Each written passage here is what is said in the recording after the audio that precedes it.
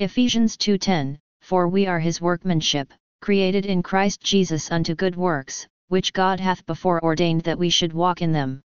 We speak of AI and other tools helping us. I agree. As a non-native English speaker, I would have used tools like Grammarly and such AI tools before sending my script to my research supervisor to impress him even more that my work will be less painstaking for him to provide feedback. He was happy enough that he never wanted to work on them more than once or twice, and I used to argue with him asking what about those literature review that will come by the end of my PhD. This is why my friend advised me not to have this as in the timeline at all, as he messes up. He does it for everyone, and they all got backed by their second research supervisor. We all do not mind toiling, but we all only expected his approval and then coach us after giving the approval that we reach that level he expects us.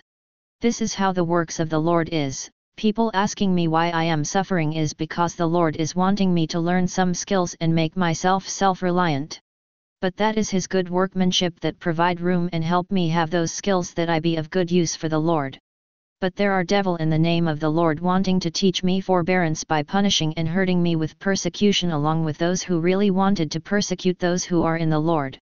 If you will read any of the epistles written by the disciples of Jesus, nowhere Paul or Peter or John says that they lived by betraying and helping each other to be coached for forbearance in the name of the Lord to bear persecution.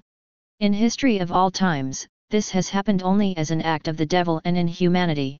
How come we are not able to discern it unless it is happening for us? My grandparents, parents, and us have always been against such preachers and helping those who are Christians to accept the grace and mercy of the Lord by asking them to make the best use of the gifts of the Lord to us as physicians, lawyers, and whatever support people can provide to bail people to live in less suffering, for only God can provide no suffering, and it is only in our hearts that we decide it as no suffering. But when now I myself am pushed into those forbearance tests using their radiation weapon along with those who wanted to prove no God, their curse on Mother Mary has destroyed me, and converting me to a faith that is Indian origin such as Hinduism. Will the anti-conversion law be applicable on them for asking me to? I wish I can get them red-handed and for asking me to use the dot on my forehead. Please do not tell me that you are harming someone in the name of the Lord. There is a lot of difference between the devil suffering and those who in the Lord suffer, which is not what the disciples of Jesus taught us, but to help each other to save those who are suffering if that is for the name of the Lord, and pray for them.